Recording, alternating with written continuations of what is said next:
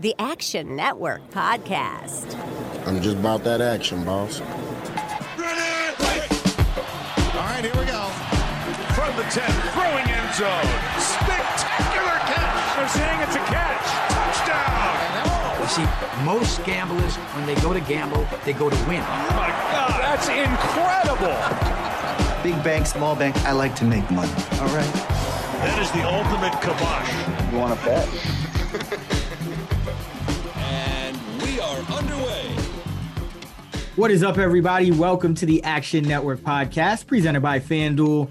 I'm your host, Chris Raybon, and this is your NFL Week 5 betting preview, where we'll talk about our favorite totals, teasers, underdogs, and of course, we will build our weekly Sunday six-pack of Against the Spread bets with the help of my co-host, Stucky, the Prime Minister of Degenerate Nation. What's going on, Stuck? Hey, what's going on, brother? Another really good week. Bittersweet result in the Ravens game. You know, a lot of people out there had 3.5. I know not everyone can get the same numbers. People have like real lives and jobs. Someone was asking me, when should you buy to 3.5? It depends on the game and totals. There's other factors, but if you can get minus 120, that's fine. 25, 30, you're 30, don't. 25, you're starting to push it. Usually they make you pay 30. But that game, so for a number of reasons, I was happy and sad. So I covered, but I wanted everyone to cover, which sucked. I'm a Ravens fan, which sucked. Have a Ravens future, which sucked because that could decide the 1 seed for tiebreakers. But on the flip side, I think that could potentially create value and flawed perception with this Ravens team, which we'll get into today. And I had that spot circled against the Bills, that playoff loss a couple years ago. Guess who's going to have that spot circled again if they meet again in January? So in a way, in losing in heartbreaking fashion like that. And the worst thing of all, though, is, and I said this Sunday morning, I said I'm starting to shake.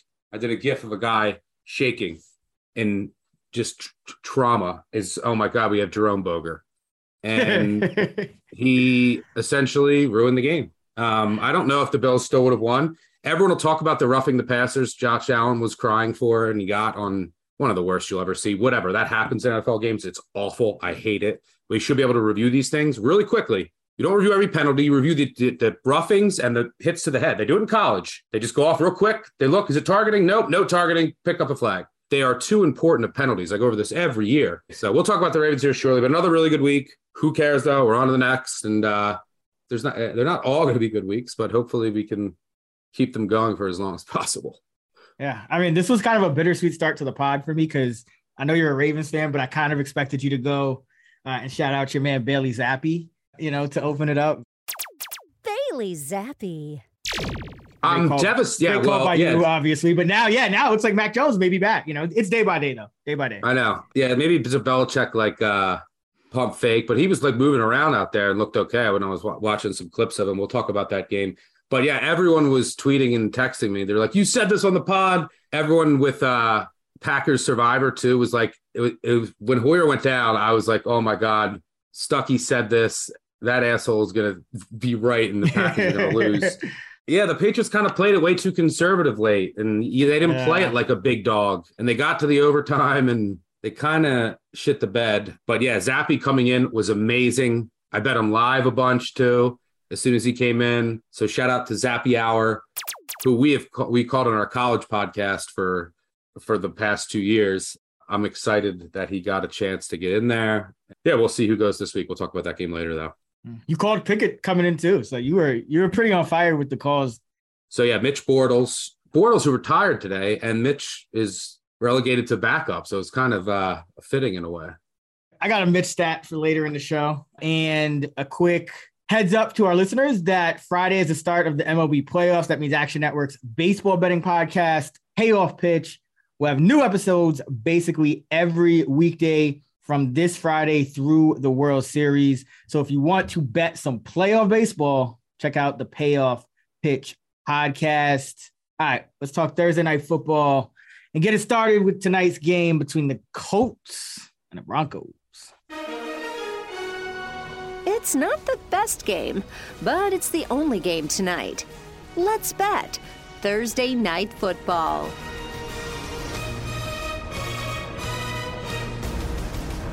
this game is like the battle of the teams with running back injuries. You know, Jonathan Taylor's out. Javonte Williams went down last week. Both of these offenses, I mean, the passing games, it's been a struggle.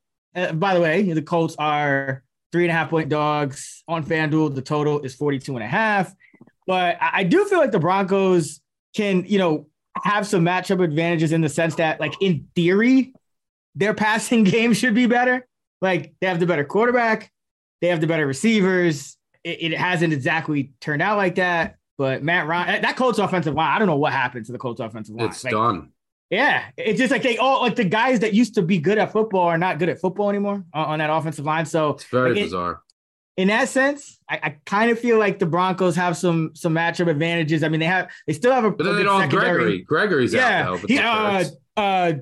30 pressures. I think I have it written down. I think 19 pressures. He was top 5 in pressures, even though he only had a couple of sacks. So that is big.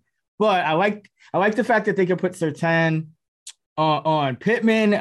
Shadow him, and no Taylor. Yeah. So even if Darby wasn't playing well, Matt Ryan is throwing the ball like, what's his average depth of target? Like 4 yards? Like there's no time he's not throwing the ball deep at all. So if you take away Pittman, which Ryan and the offensive line have basically taken him out already, and there's no Taylor, and the offensive line has already taken. I just don't know how the Colts are really going to move the ball here. It'll help that there's no Gregory, but the Broncos will get pressure. The pass D's been really good. On the other side, it just comes down to, there's no Javonte Williams. Are they going to put Melvin Gordon out there? Like, is he just going to fumble the game away? So that's a wild card. We'll see. I'm assuming they're going to have a committee. But when is Russ going to kind of break out of this? And look, there's no Shaq. Shaq Leonard's out again. He played like 8 snaps and got hurt. DeForest Buckner was limited last week. What will Russ do? So in a way, I'm curious to see, okay, there's no Javonte Williams. You don't have as much confidence in the explosiveness of your backfield. Do you let kind of Russ, what we've been arguing for what they should have been doing in Seattle, which they are doing now, let Russ try to run around and create more and be himself instead of like in this box that he's obviously not thriving in. But I will say, we talked about this earlier, right before we went on to record. We mentioned the Dolphins last week, and the play that ended the game was Bridgewater came in and then him and a receiver had a miscommunication. And, I also tweeted this out. I said, that's short week, backup quarterback in, and you can't run that route. By the way, I don't think it was a pick though. They didn't review it. I think it might have skimmed the ground. He got under. I watched it. I think he got under it. Did he? It looked like he dropped it, but he actually it was so directly to him that it just like the ball caught him essentially from what I saw. But yeah. So, but regardless, that's the kind of like maybe something that happens with a rookie head coach, and historically rookie head coaches, which we have here with the Broncos, have not fared well on Thursday Night Football, which makes sense. It's short prep. It's something you're not used to. You got to do a game plan quickly. If you're going up against a veteran coach like Reich, maybe you're at a disadvantage. They're 8-16-1 over the past 25 games on Thursday Night Football against the spread. So, yeah, I mean, you're going to altitude on the short week. I could make a case for every side here. So you know what I'm doing? I'm going to look to pull up the Action Network app, and I'm going to see what you or my guy, Sean Kerner, that's on a prop, and I'm going to bet a Thursday night player prop. That will be my action in this game because I want no part. It's ugly. Iowa versus the Colts. By the way, we should shout out our guy Kerner. Was number 1 in the week 4 fantasy accuracy. So he's up to 6 for the year, and I'm at 2. So we got 2 Action Network employees in the top 6. So hopefully we can keep it up. But shout out to Kerner. That was a very sly way of announcing that you're second. You got to shout out Kerner, who's 6. Now we have 2 in the top 6 because I'm second. It was very well presented. But we digress. This game is ugly.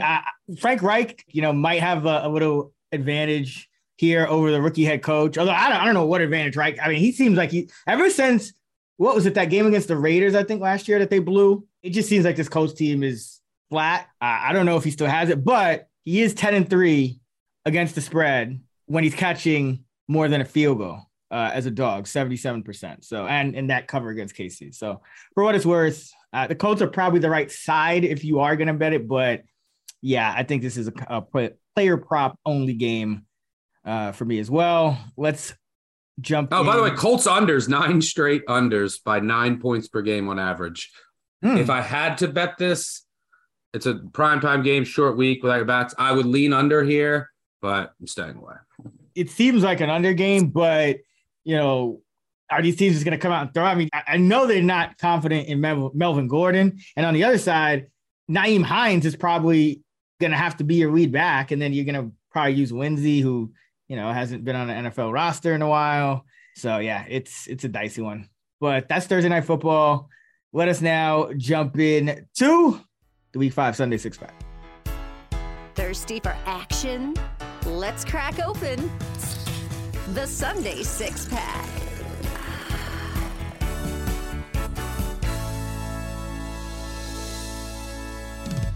So let's get into it this week. Got to get one of those sweeps. I know I fucked it up in week 1 with, I forget who it was. I think it was the Dolphins. I don't know who I had, but whatever game I had, we went 5-1. So we're still looking for that sweep.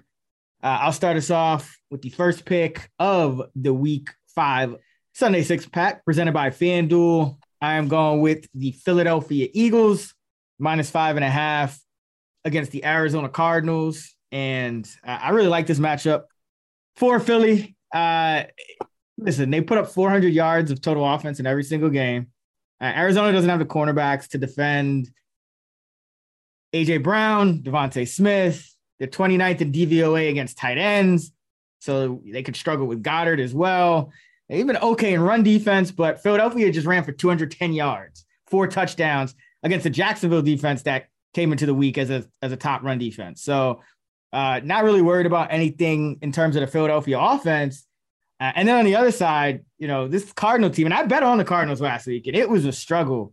If we weren't facing Baker Mayfield, which was really the whole reason I was betting on them last week, it would have been really ugly.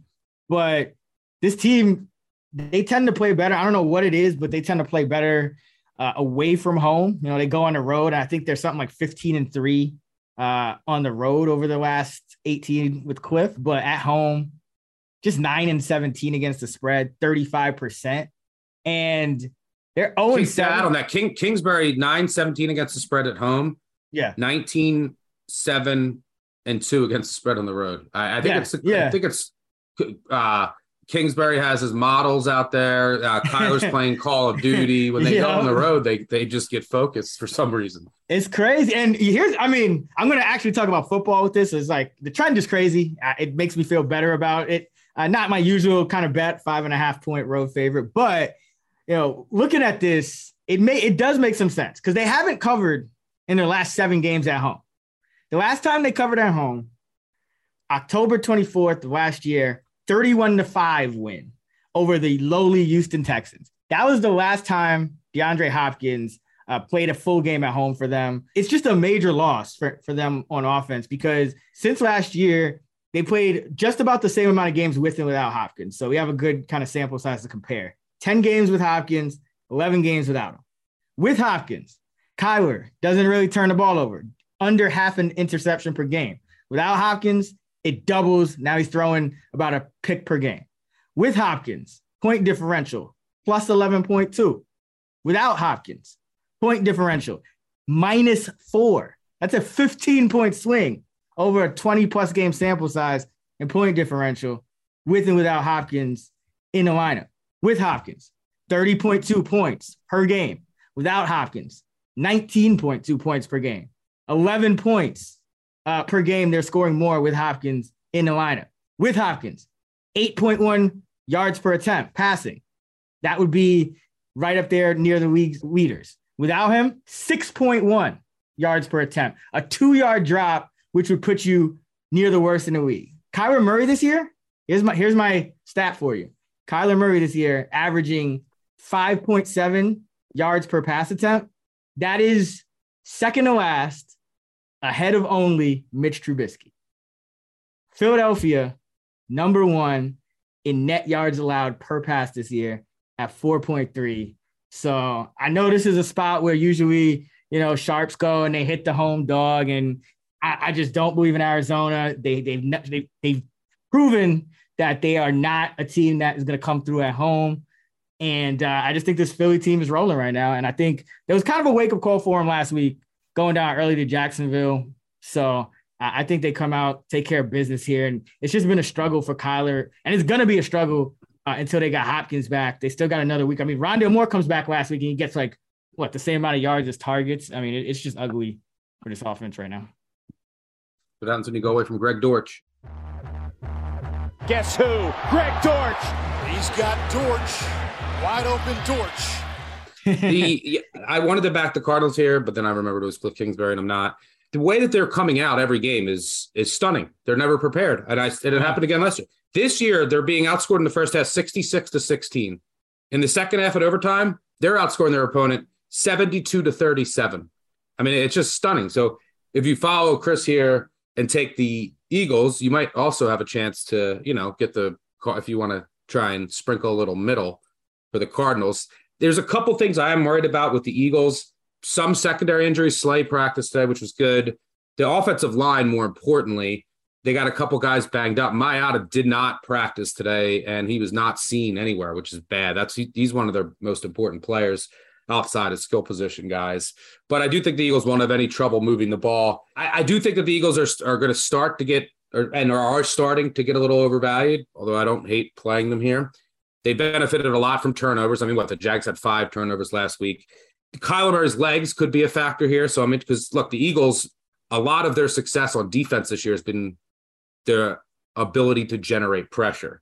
And they've been doing so against quarterbacks who can't move, right? They played Goff, they played Cousins, they played Wentz, and they played Lawrence, who can move a little bit. None of them run. So we'll see if Murray's legs play a part here. But I wanted to fade the Eagles here, but I'm not. So I don't disagree with you. And if the Eagles win this game, ready? Tell me when you're going to fade them, and they're going to get overvalued. Home against the Cowboys next week. Home against the Steelers. Woo! That's it. This was the team that they were favored in every remaining game, right? That was the big talking point. Where are you going with first? All right, for my first pick of the Week 5 Sunday 6-pack, I'm going with the Baltimore Ravens -3 at home against the Cincinnati Bengals on primetime Sunday night. Look, the Ravens are 2-2, which is disappointing. Should be 4-0.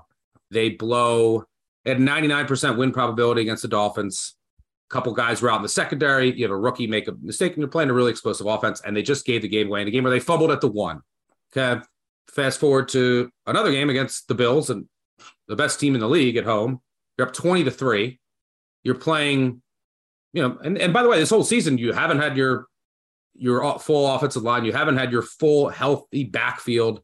Last week, they lost their top receiver. They were playing with a rookie at left tackle going up against Von Miller, and they're up 20-3. Yeah, I think Devin Duvernay is still healthy. Devin Duvernay is still healthy. Yeah, he might be. He's a little banged up, but yeah, I think he is their number one. This team could easily be 4-0, and this line would not be anywhere close to 3. On the flip side, so and look, I think everything is trending up with the Ravens. Their secondary is finally healthy. They should get Bowser back, and you get Pierre-Paul in there. So their edge rushers, which they've really been lacking, I think they're starting to build more depth there. And on the offensive line, we'll see if Ronnie Stanley finally comes back this week. He's 5 full practices in a row. If it doesn't come back now, he's officially not real. Dobbins getting more assimilated into the offense, and I think that they can move the ball on this Bengals defense. They could take advantage of their linebackers. Look, on the other side of the ball, this Bengals team, their offense is still broken. They couldn't push the Dolphins for a yard. It was sad to watch, and we saw this last year with Zach Taylor. You go look at their EPA per play in the first half, worst offense in the league. They're just trying to run it into brick walls. Maybe they're afraid of Burrow, again, this offensive line, not protecting him. But we saw it all last year. This happened the first 8 to 10 weeks, and then the Bengals finally took off when they're just all right, let's unleash Burrow. But the offensive when they played the Ravens, that's when they took off. Yeah, well, I'll get to that game in a sec. T. Higgins isn't fully healthy. They can't get the run game going. And Burrow is just not playing well because of all of these factors. And if you look at what their wins this year, they beat Joe Flacco, and they beat the Dolphins So they beat 2 backup quarterbacks. And in that Dolphins game, what I called the best spot of the year, at home, against the rookie coach, short week, against a team that just played 90 defensive snaps on Sunday, that was missing all of their starting corners by the end of the game, and you need a pick late against Teddy Bridgewater, like, not good. The Bengals are still, I think, completely overvalued from their playoff run last year. They still have stuff to figure out on the offensive end. I think the Ravens should be 4.5-point favorites here, maybe more when you put the spot. I don't care if the Bengals have a couple extra days of prep. It's Zach Taylor. And by the way, John Harbaugh against teams with extra prep is 32-17 against the spread. But the Ravens have had this game circled for an entire year.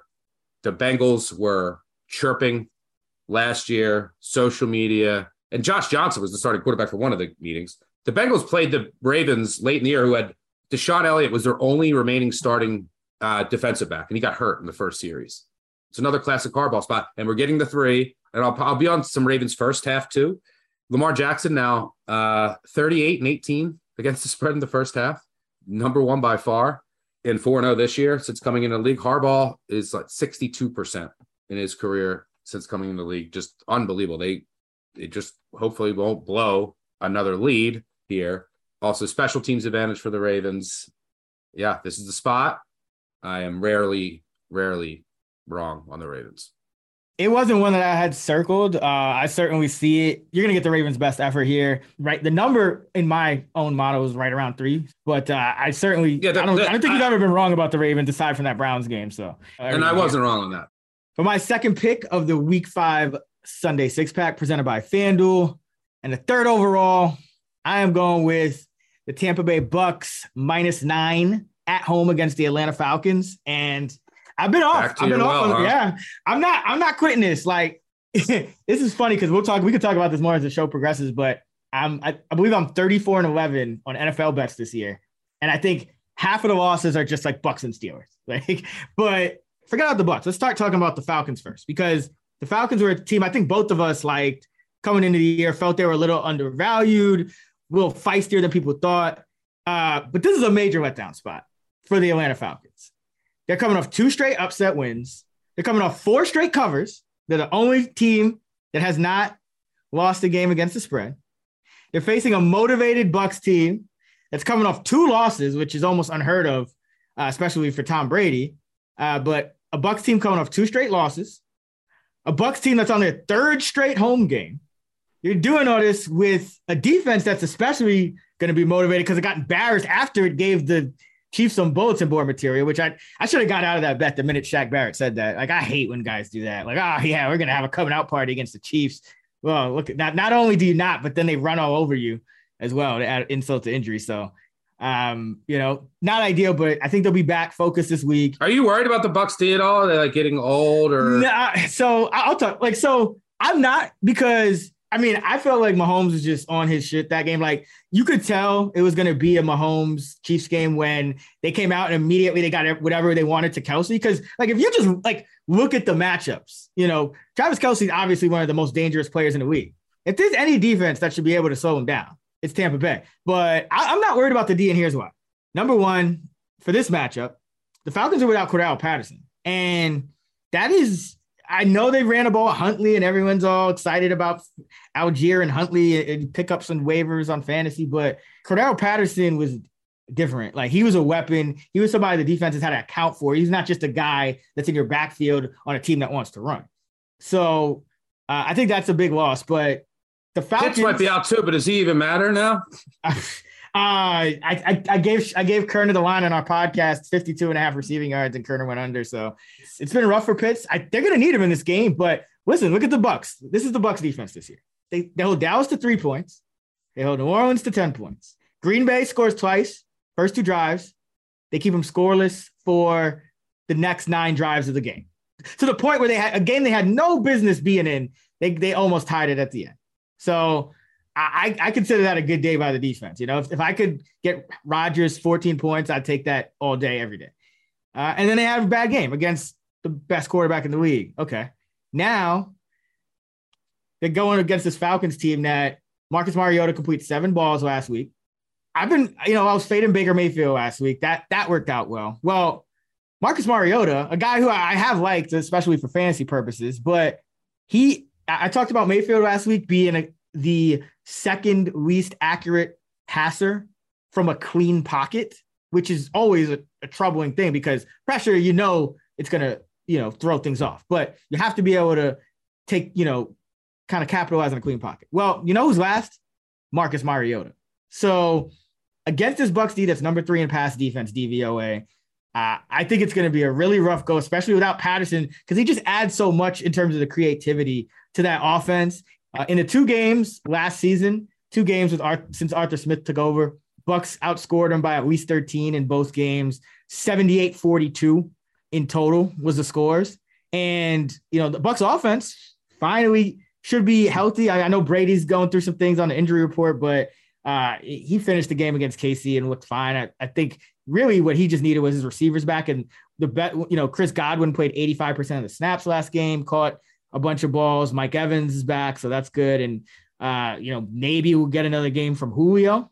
Who knows? He's kind of on that Shaq Leonard train of like, does he really exist? I don't know. But I'm gonna bet against the Falcons continuing to be undefeated against the spread. I'm gonna bet on a quarterback who almost never loses 2 in a row in any time, much less 3. So he is 66-37-2, 64% coming off against the spread loss since 2003. He is 43-17, 72% against the spread coming off a straight up loss. He is 8-2 against the spread coming off multiple losses. And when facing an undefeated team against the spread, he's 15-6, 71%, the most profitable quarterback in that spot in our Bet Labs database, which goes back about 2 decades. So I'm going to continue hammering Tampa Bay. I think this is a smash spot for him. I know people are going to try to get cute and say, there's value on the Falcons at the big number because they've been covering. And the Falcons, by the way, get no pressure. They're 3rd lowest in pressure rate. So finally, the 4-0 against the spread, Atlanta Falcons will come crashing back down to earth. Give me Tampa Bay -9. I agree with the spot. I teased the Bucs, little spoiler teaser for the teaser segment. I will not be betting the side. And one of the main reasons is the head official is Jerome Boger. So good luck with that.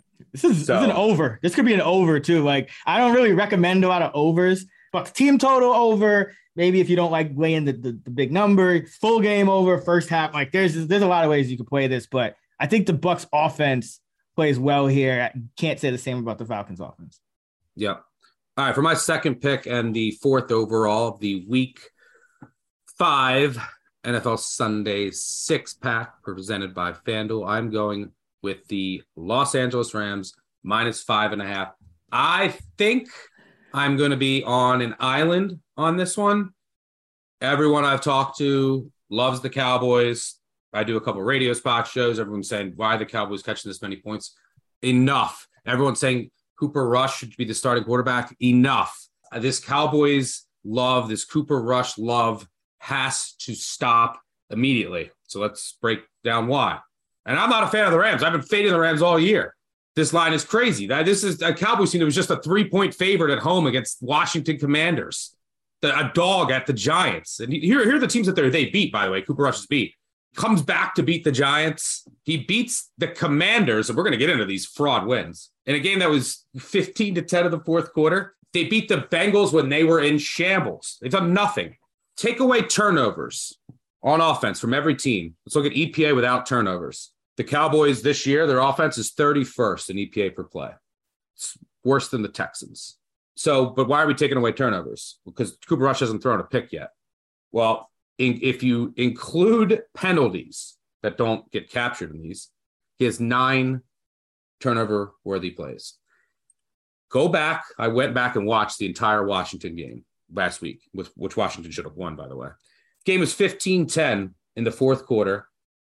In that game, Washington had 2 interceptions that were overturned because of illegal contact. Washington also had another overthrown joke deep ball that would have been picked if the safety didn't fall down trying to run out under it. That should have been 3 picks. Go back to the Bengals game. 3 wide open dropped interceptions. Cooper Rush is not invincible. These turnover-worthy plays are coming. This offense can barely score more than 20 points a game. The one great aspect of the Rams team this year has been their run defense. Cowboys aren't going to get anything on the ground here. It's going to be up to Cooper Rush, and those mistakes are about to start flowing in. This is a crazy line. This is like a line if Dak Prescott was starting for the Cowboys. But now all of a sudden, but now it makes sense because everyone's saying there's no difference and everyone is betting the Cowboys. By the way, Sean McVay and the Rams have covered 5 straight games on short rest. Not worried about that. Dallas is also traveling here. He's also 15-8 against the spread after a loss, covering by about a field goal per game, which is, I think this line is about a field goal short, including 4-1 in his past 5 after playing San Fran. Like, here's the thing, this perception difference. Dallas beats Washington because of a bunch of dropped legal contacts.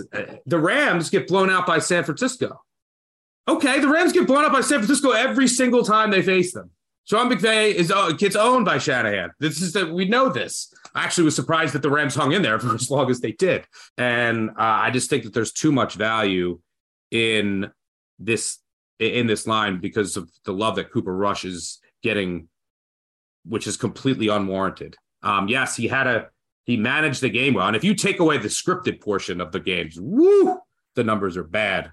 If you include the legit turnover-worthy plays. Give you a perfect parallel for who I think Cooper Rush is. Let's go back to 2019. Panthers. Cam Newton got hurt. Kyle Allen, starting quarterback, week 3 for the rest of the year. Kyle Allen wins his first 4 games. 4-0 straight up, 4-0 against the spread. 7 touchdowns, no interceptions. Everyone is aboard the Kyle Allen train, even though he threw a bunch of turnover-worthy plays and everyone was dropping interceptions and there was penalties that took away some. I mean, it's pretty eerie how similar it is. You know what he finished the rest of the year after starting 4-0 against the spread? He won 1 game, 1-8 straight up, 10 touchdowns, 16 interceptions. His average cover margin over the final 9 games, -12 points per game. He was absolutely horrendous. Now there's also tape on Cooper Rush. There's tape on the scripted portions here. There's looming regression. Doesn't mean it'll come. Maybe he gets lucky again. I think there's way too much value in this line. Like, they won the Super Bowl last year. They're at home playing Cooper Rush, and they're laying 4 and a 4.5, whatever. The line's up, I think 5.5 now. Not a big difference between 4 and 5.5. You're under 6. Crazy line. Should be 7. I think this is your, it's time for Dak Prescott game. The one concern, there's multiple concerns I have about the Rams, but the pressure could be the equalizer in this one. It's been real tough this year. Like, this offense has looked different because I don't put it on Stafford. I kind of put it on the front office a little bit. It's a little bit injuries, but like, they're not protecting Stafford. He's got no time. No one gets open but Cooper Kupp. I do want to take a second for a quick announcement to any listeners who use the Action app. Thanks to our new partnership with FanDuel, we've got a new technology update for all you gamblers out there, and it's called Quick Slip. Here's how it works. Let's say you've got a FanDuel account and you're in the Action app looking for the best lines. You can use Quick Slip to go directly to FanDuel with that same pick in a bet slip ready to go. It's a huge time saver for any Action app user who bets with FanDuel, so be sure to check it out. Are you going to place a bet or what? For my 3rd and final pick and the 5th overall of the Week 5 Sunday 6-pack presented by FanDuel, I'm doing it. I'm going there again. Oh, no. But the one good thing about it is we don't got Mitch this time, but I got to take the Steelers plus 14 at Buffalo. This number is just humongous. I think it should be closer to 12-ish. 14 is really pushing it. This could be a trap game for the Buffalo Bills. Big emotional win against Baltimore. Get back on the right track after the tablet smashing incident the week before. You also got Kansas City on deck. So you could be looking past this Steelers game a little bit. Buffalo, I think, also is a little bit of a disadvantage just because they're not going to have as much to prep off of with Pickett, who's playing just completely different than Mitch Trubisky. And that's really why I think you like this number here, because now, even if the Steelers kind of look punchless again, you have the potential for a backdoor. Pickett is going downfield. His average depth to target is over 3 yards higher than Trubisky. George Pickens was targeted on over 30% of his routes last week, which is a welcome sight because this Steelers team, I mean, they have talent. Like if the quarterback can just deliver the ball, and Pickett did, I know he threw the 3 picks, got unlucky on a couple of them, but he also completed every other one of his passes, so 10 of 13. And, talented skill player, the offensive line, they're scheming around it enough that it hasn't been a complete liability. And, looking at this Buffalo team, they're still not fully healthy. This is that time of year where you start seeing these trap games. These teams are going to have they're going to lay eggs. We saw Buffalo against Jacksonville last year. Nobody saw that coming. So just a spot where I just think way too many points, totally new quarterback that could, there's a lot more upside with the Steelers offense to just be competent. That's all you need when you're betting these big numbers. 14, we see what can happen week to week. Every week we're talking about some crazy comeback and some, oh my God, can't believe it. This happened, that happened, this upset, this comeback.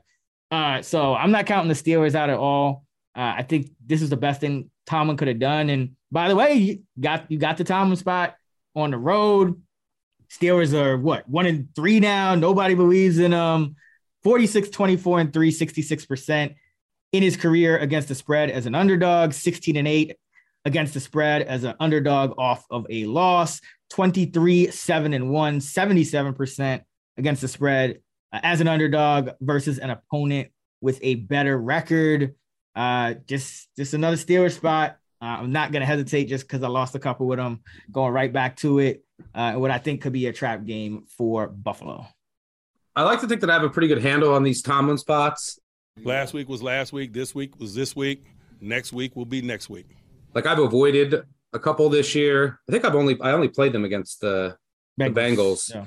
He's 20-9 as a road dog against winning teams, but he got blown out in the last 2 last year against the Bengals and the Chiefs. I've just been more hesitant with this Steelers team because they haven't had competent quarterback play. I think Pickett is an upgrade, obviously, over Mitch Bortles. And yeah, the unknown does work in the Steelers' favor. And I do think the situational spot matters. Bills off of 2 really emotional games, a lot of injuries, I think is the biggest thing here. So I don't know. I don't know who's going to play for the Bills, but what I do think that means is the Bills usually that was like the first game in like decades that the Bills won by not like double digits. So the Bills usually win with margin and they don't mind running it up. But I think even if they're up big, there could be backdoor shots here. I don't think that they want to, with all the injuries they have with the Chiefs on deck, that they're too concerned with running this up. But I am really concerned about, in fact, the Steelers have never closed as a 14-point underdog or more in franchise history. I am concerned about the Steelers defense. So there's still no TJ Watt, which is just enormous. In 2021, they gave up 6.2 yards per play with Watt off the field, 5.2 when he's on the field. I mean, that's massive. But the injury list is really long. Cam Hayward, I assume, will go, but he's nicked up. Cam Sutton, their secondary is really what I'm worried about here. Witherspoon's already out. Cam Sutton is banged up. And then most importantly, it's like, are they going to be without both safeties, which is very scary, obviously, against the Bills, especially when your corner group is limited. Minkah Fitzpatrick with a knee didn't practice today. Terrell Edmonds didn't practice today. I think he's in concussion protocol. I don't know. I could have that wrong. But they're going to be without their entire secondary against the Bills. Wind here, I think, helps neutralize some of that. The Bills' offense, if you look at their home versus road splits, their road numbers are ridiculous because they don't have to deal with the Buffalo weather. But, yeah, I think this is the Tomlin spot. I just want to get a couple more guys in there for the Steelers D. Man, an opportunity to get a quality dude at a discount. Like, what are we talking about? I believe Minkah, it's more just kind of like maintenance with him. Like he does have like a knee, but it's not anything that, to my knowledge, is going to keep him out. It's just something that, they're kind of, Wednesdays off kind of thing. Toe to toe with these injuries on both sides. Cause it looks like McKenzie is going to miss. Crowder's already been ruled out. And it looks like McKenzie's going to miss as well. And then Kumaro, who was the guy that filled in for, when those guys were out, he's week to week as far as we know. So it's just not going to be like, okay, let's go up in there and try to put up 40 and keep it moving. Like, I think it's going to be a little bit more of a struggle. You don't need much in these kind of games. I mean, we just saw Bailey Zappi against Aaron Rodgers. That's kind of what I'm banking on here. The Steelers won this game last year in Buffalo with no one gave them a chance. They were only a touchdown underdog. Covered by 13.5 points. All right, for my third pick and the sixth and final overall of the Week 5 Sunday six-pack presented by FanDuel, I am obviously going with the Washington Commanders plus 2.5. Just like you, going back to the well, my nemesis has been the Titans. It was okay the first 2 weeks, not the last two. I mean, Vrabel does well as a dog, and he overperformed again. Last week against the Colts, they came out with a good scripted portion of the game. And then they did nothing, absolutely nothing. And they got destroyed in yardage, barely hung on against the corpse of Matt Ryan. But look, the Titans, if you look, their scripted portion has been really good, really good. Here, I'll tell you what to do, Washington. I know you don't really scout that much. In the scripted portion of the game, they're going to try to throw it to Henry and Hilliard. That's what they're going to do early on. They're not really going to do it the rest of the game, but they're going to have really good, well-schemed plays to get them the ball in space with short passes. And they've been able to build leads. I think they're number one in EPA per play in the first quarter. But by the way, overall, the Titans are 30th in EPA per play on defense. They are down in the dumpster in the EPA per play range with Seattle and Detroit. Their defense is terrible. Their offense after the first quarter is dead last in EPA per play. And now you lose Treylon Burks. So this line is crazy to me. The Commanders were just 3-point underdogs and at Dallas, everyone's Super Bowl winner with Cooper Rush. At Dallas, they were catching 3. I didn't think they deserved to get blown out. I just told you about all the things that won't show up in the box score. Now Tennessee is laying 3. Now, by the way, the contest, this is plus 2.5. Doesn't matter. You either cover or you don't. It's good. I'm going to wait for 3. There's no sense of hitting it right now. I think it's the same price because Tennessee won 2 games in a row, and I think fraudulent fashion, still one of the worst defenses in the league. They don't have any edge rush, which is huge here because the Washington offensive line is all banged up. Carson Wentz under pressure is obviously a disaster. But I'm fading Vrabel as a favorite here on the road. This is usually the spot that it does work. As a favorite, he is nowhere close to as successful. I think that the perception on these two teams, and look, I think Washington is terrible, but Washington beat Jacksonville at home week 1. Oh, does everyone forget that? Then everyone's like Jacksonville. No, but listen, but now everyone's like Jacksonville is so good. But Washington beat them. The Eagles are the greatest team in the history of football. Okay, they blew out Washington. Okay, and Wentz has been awful, by the way. I mean, I'm not going to sit here and say Washington is any good. Their EPA per play for the Washington offense negative 0.380. There's a second worst is Carolina, negative 0.231. Success rate, how about 25% success rate? Denver's second worst, 34%. Like pathetic offensive numbers. But I think that they'll be able to move the ball on this Tennessee defense enough to win this game. And Tennessee just doesn't warrant this. And there's no Treylon Burks, who, they got to score 14 points early throwing it to Henry. And by the way, the Washington run defense has been elite. I was shocked when I was digging into some of the numbers because I was looking at I watched the whole Dallas game and I'm like, Dallas can't run the ball. Philly couldn't run the ball. I think they held both at 2.2 yards per carry in both games combined. So, and if you look for the season, Washington's run defense first in success rate, 4th in EPA per rush. There's too much value here with Washington. They stink, but this is the time to buy them. I'm back in Washington here. Wait for the 3. You'll see it come in the app if it ever comes. If it doesn't come, I'm still playing it. If I had to lock it in right now, I would still bet it. In a game, I think that they should be favored in. I feel like it's kind of like you with the Cardinals.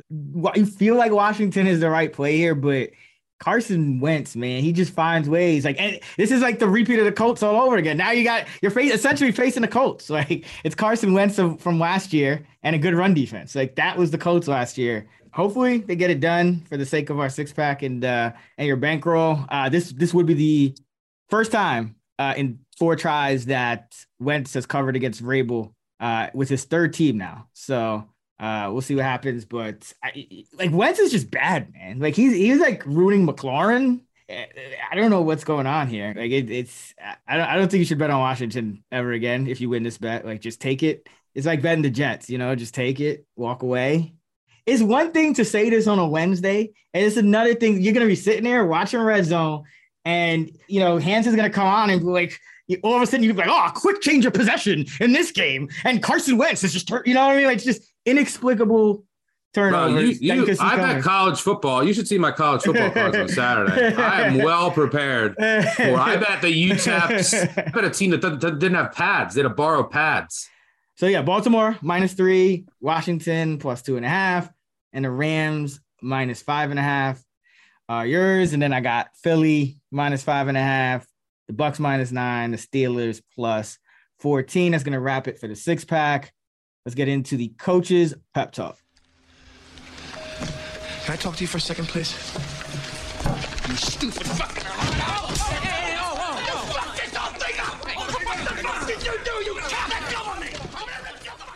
This week's coaches pep talk comes to us from Hall of Fame coach Jimmy Johnson.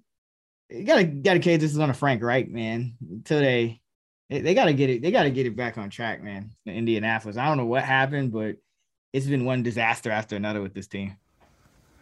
What if I walked up to you and said, "You're a coward"? You wouldn't like it, would you? There was a great coach one time says, "Fatigue makes cowards of us all." That's when you have fun. When you're kicking somebody's ass and they're sucking for win. All right. Let's get into our favorite total of the week. Where are you going with your total? Yeah, I'm going to go Patriots. This is really dicey, but Patriots, I was going to go Jags under, which I kind of like, but that's come down a bunch. I'm going to go this Patriots lines totals come up because of Mac Jones in there. So I'm fine with going under here, under 45.5 or under 46. Yeah, I like this under here. I think you're getting some value here because the lines go over every game. They just played a game with 90 points against the Seahawks, but remember the Seahawks are one of the worst defenses in the NFL. Jared Goff, we know, turns into a pumpkin outdoors. I think he's like 20-10 indoors against the spread and whatever. He is not as effective. He doesn't have the strongest arm. And this offense is decimated by injuries. Their offensive line, a number of guys aren't practicing today.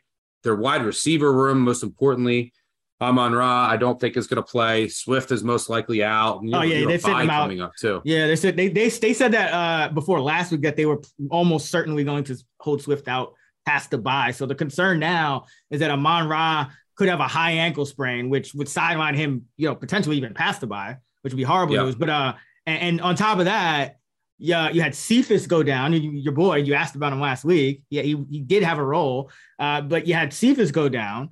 Probably no Amon-Ra, and Chark, we don't and Chark. Yeah, so it's like now you're talking about Goff going on the road, outdoors to a Bill Belichick defense. Oh, what happened when they played in the Super Bowl? Oh yeah, that's the reason why he's not even on the Rams anymore. Because Sean McVay took one look at this dude, average 0.75 points per quarter.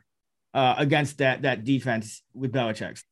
I think that the Patriots going to be able to run the ball. The clocks, They're going to be playing really slow. The Lions are dead last in rush defense. Patriots are the only team over 50% success rate on rush offense. That's all they're going to do. Whether it's Bailey Zappi or a hobbled Mac Jones, conservative game plan here.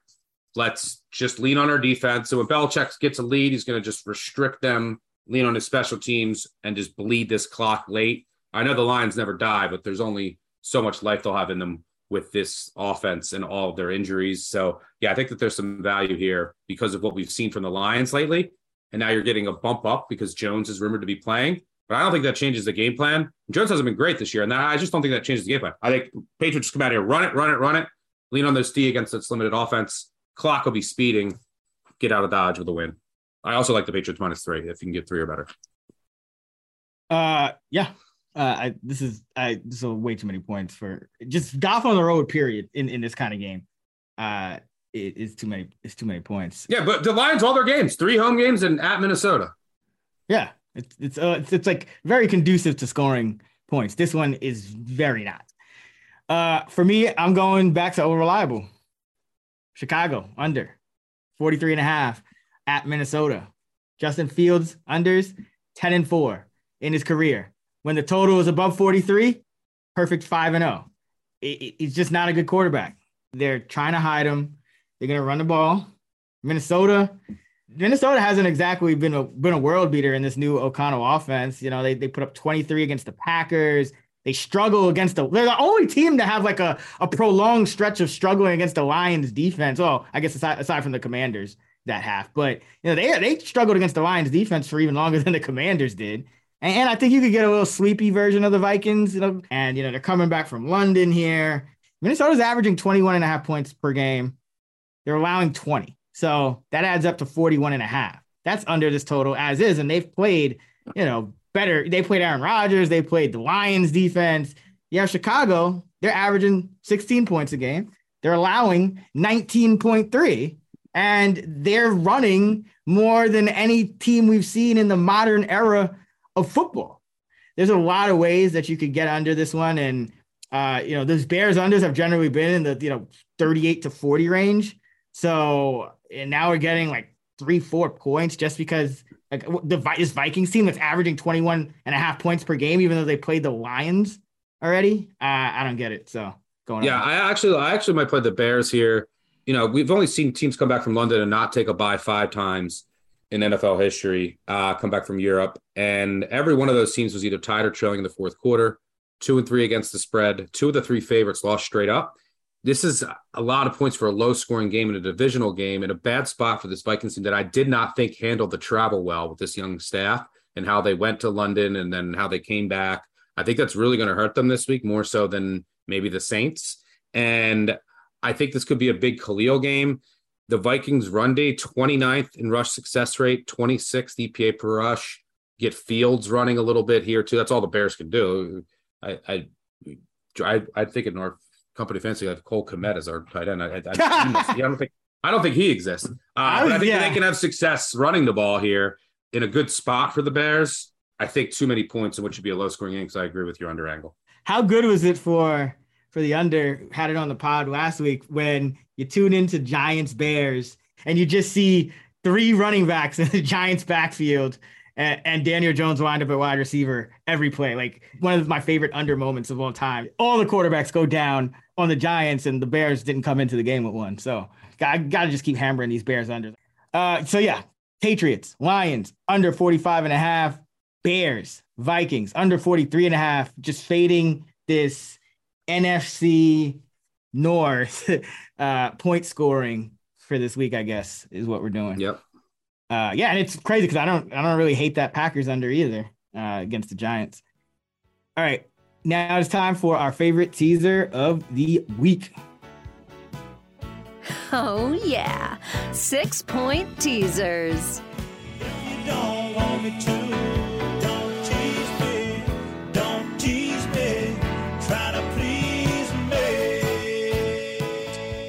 All right, anyone unfamiliar with teasers? Stuckey has a lot of great content out. He just dropped a new joint about teasers and teasing through all the key numbers. So be sure to check that out on actionnetwork.com or just go search for it. But where are you going for week 5? Yeah, I'm gonna go. Always want to tease through 3 and 7 with a lower total when possible, and so I'm gonna do that with the Bucks. Tease the Bucks down. Although that total is 48, a little on the higher side. Shop around, you can find that 8.5. I bet one recently. Try to get that below 3. Also, I'm going to tease the Browns up. Really, the low total here at home from plus 2.5 to plus 8.5 or plus 3 to plus 9, whatever it is you can get. I think that from what I can gather and some intel that I get, Clowney and Garrett will play, which is massive for the Browns defense against a beat-up Chargers offensive line. This game is in weather. It's going to be wind, outdoors, running game. The Browns' run defense hasn't been good, but their defensive line has been banged up. But the Chargers can't run the ball. And I think that's what this comes down to, is that the Browns are the best rush offense in the NFL. Chargers have been one of the worst. They'll make plays here. I think the Chargers probably end up sneaking this out, maybe, but this is going to be a close game. I'll gladly take over 8 with a low total here, or a total of 48 or below. And I think this total will come down. Bucks and Browns.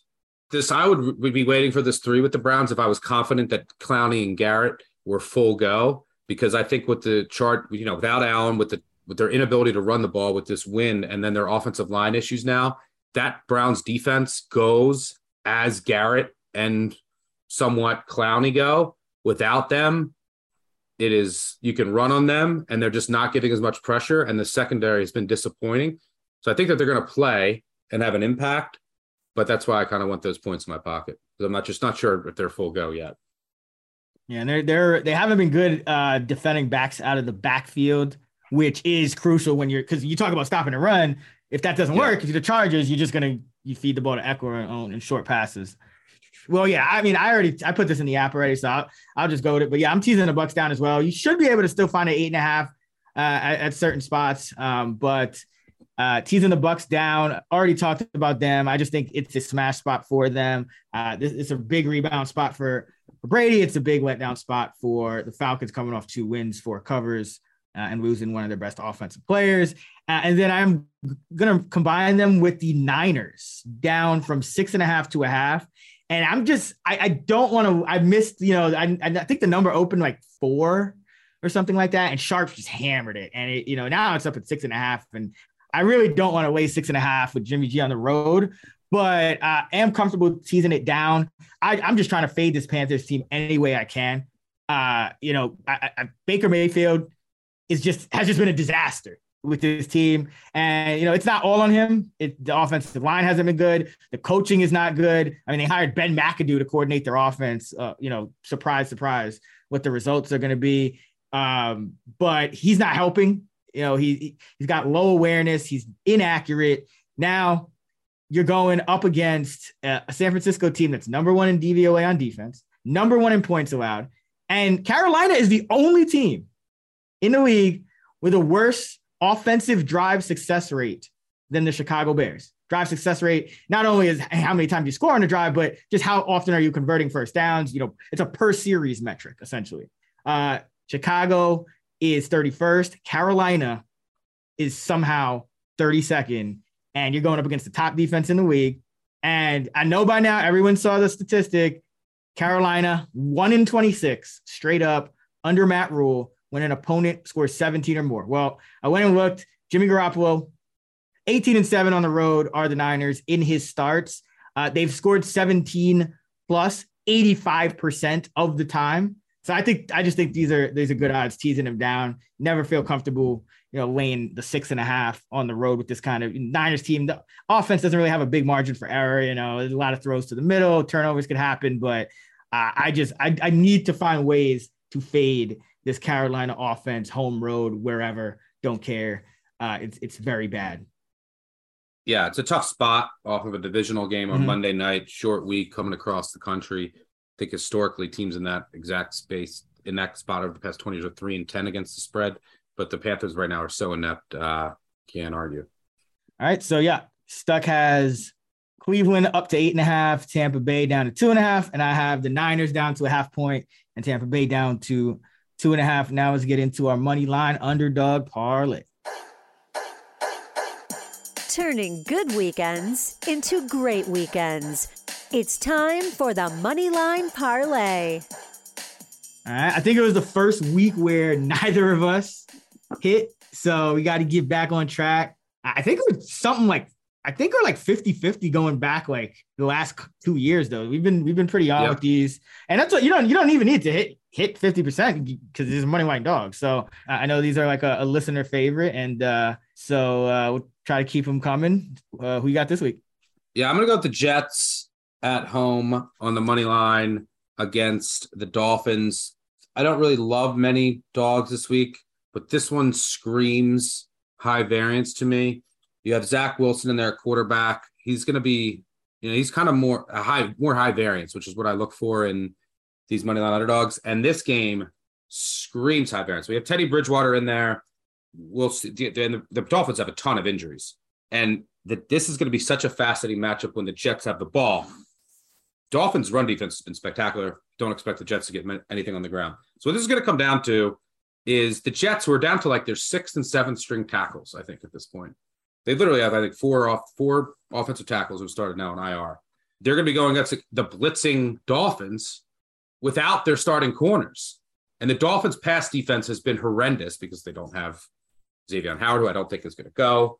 Jones is still on IR. There are injuries all over the secondary.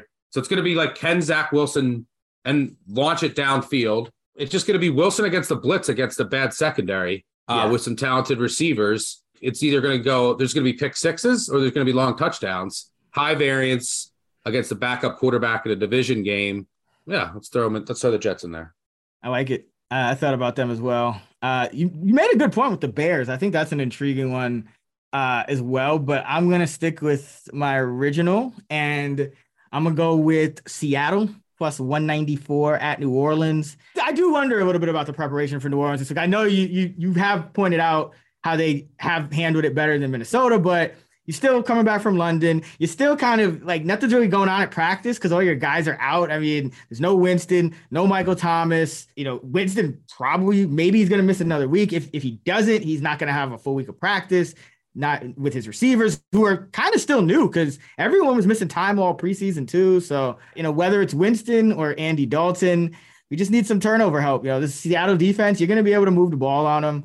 But, Geno is playing well. Seattle does have some good receivers. They could get, they could kind of hang around here if they just get a bounce or two. And, Jameis, if he goes, he's only started one game as a home favorite for the Saints. We always talk about you want to fade him when he's a favorite and back him when he's a dog. He was minus 321 on the money line against the Giants, lost the game.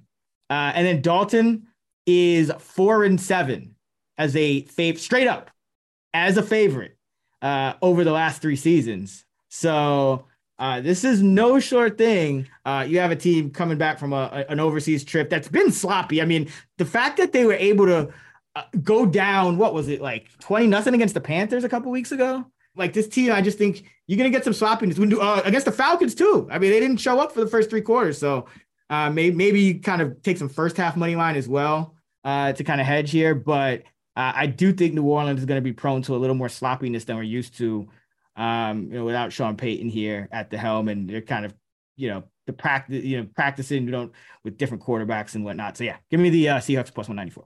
You parlay those, you get about 6x, a little over 6x. 100 gets you just over 700.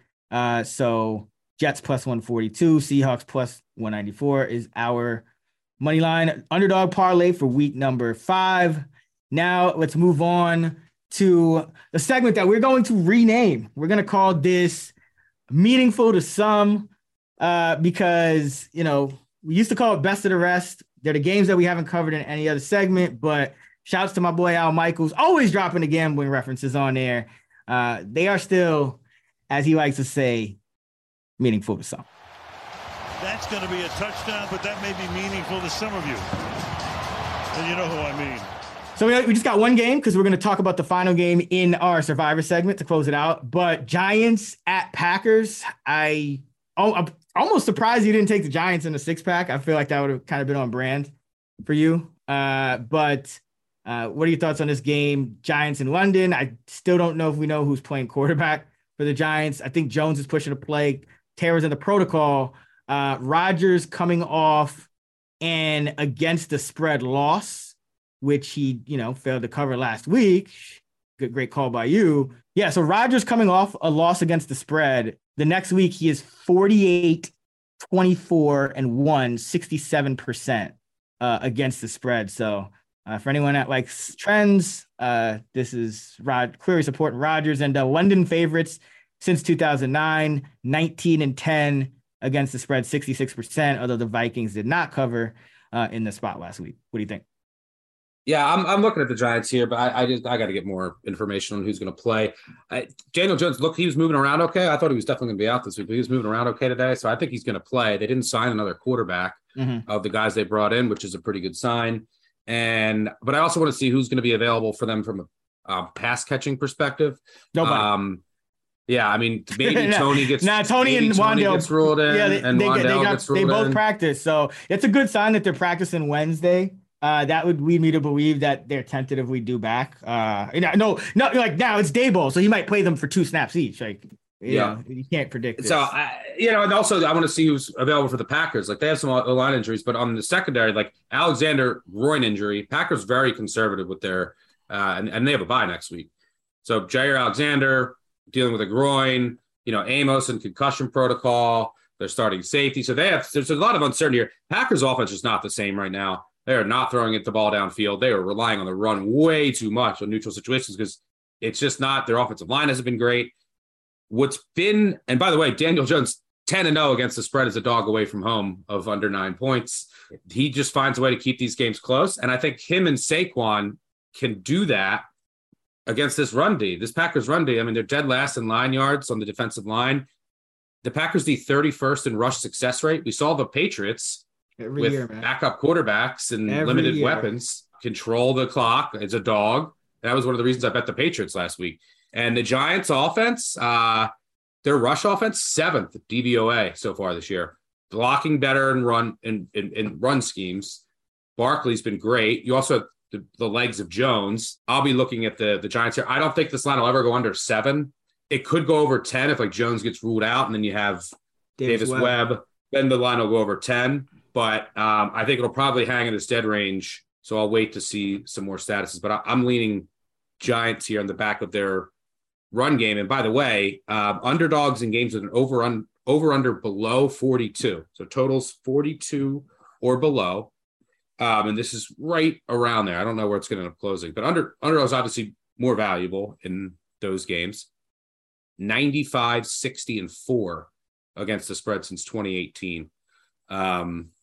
So, yeah, it's definitely tempting against this Packers offense. It's still trying to find itself with a bad run D in a low-scoring game.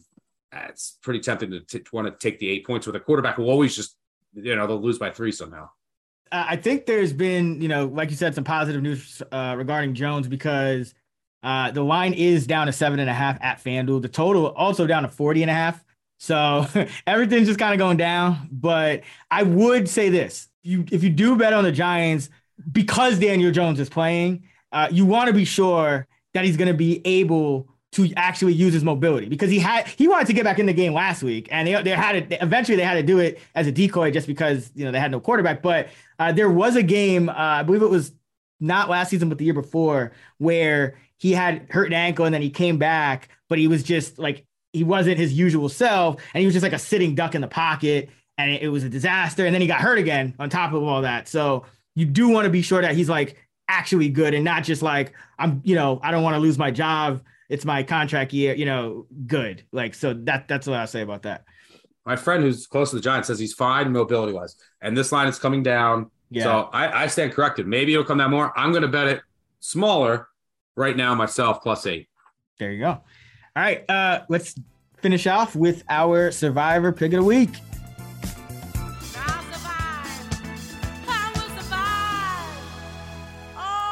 The Survivor Pool Pick of the Week. All right, man. We both survived through 4 weeks, which is something.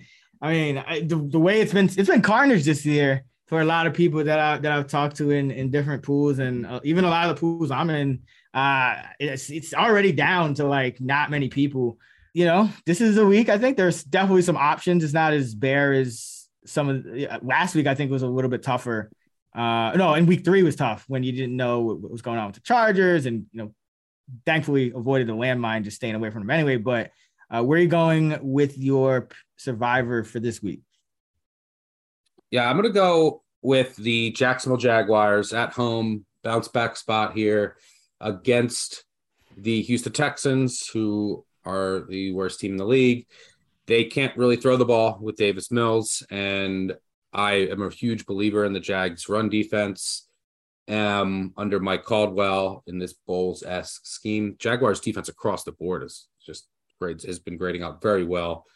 And yeah, I think Trevor Lawrence will have enough time. I think it's him and Jalen Hurts are number 1 and 2 with a clean pocket. And he should have enough clean pockets here to take advantage of a Houston defense that has played better than I thought, but is gettable. I think Jags, big coaching mismatch here too. Jags pretty safe here at home.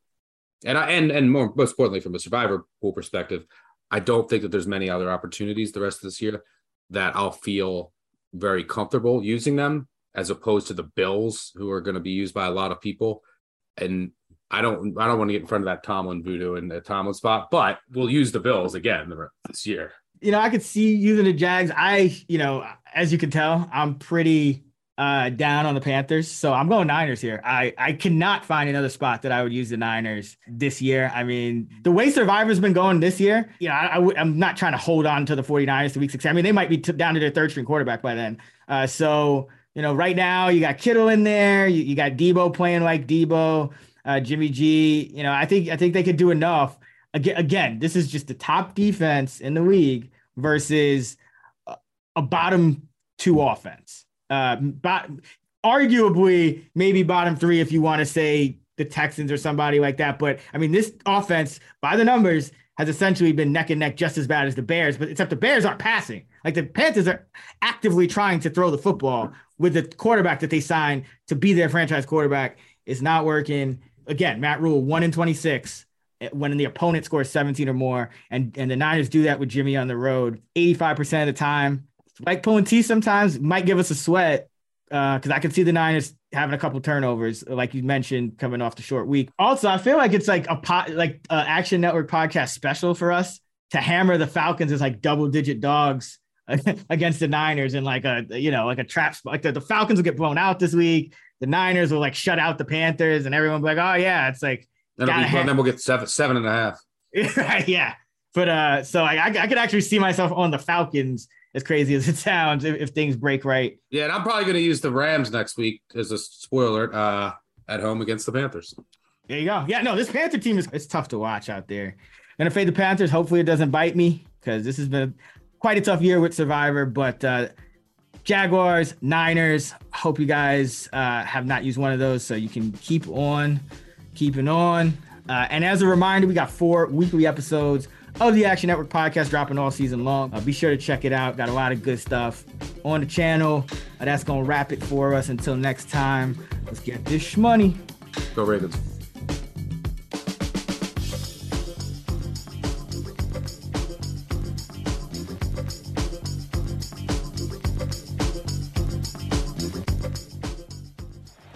That guy is headed to the slammer, and it will not be a good night.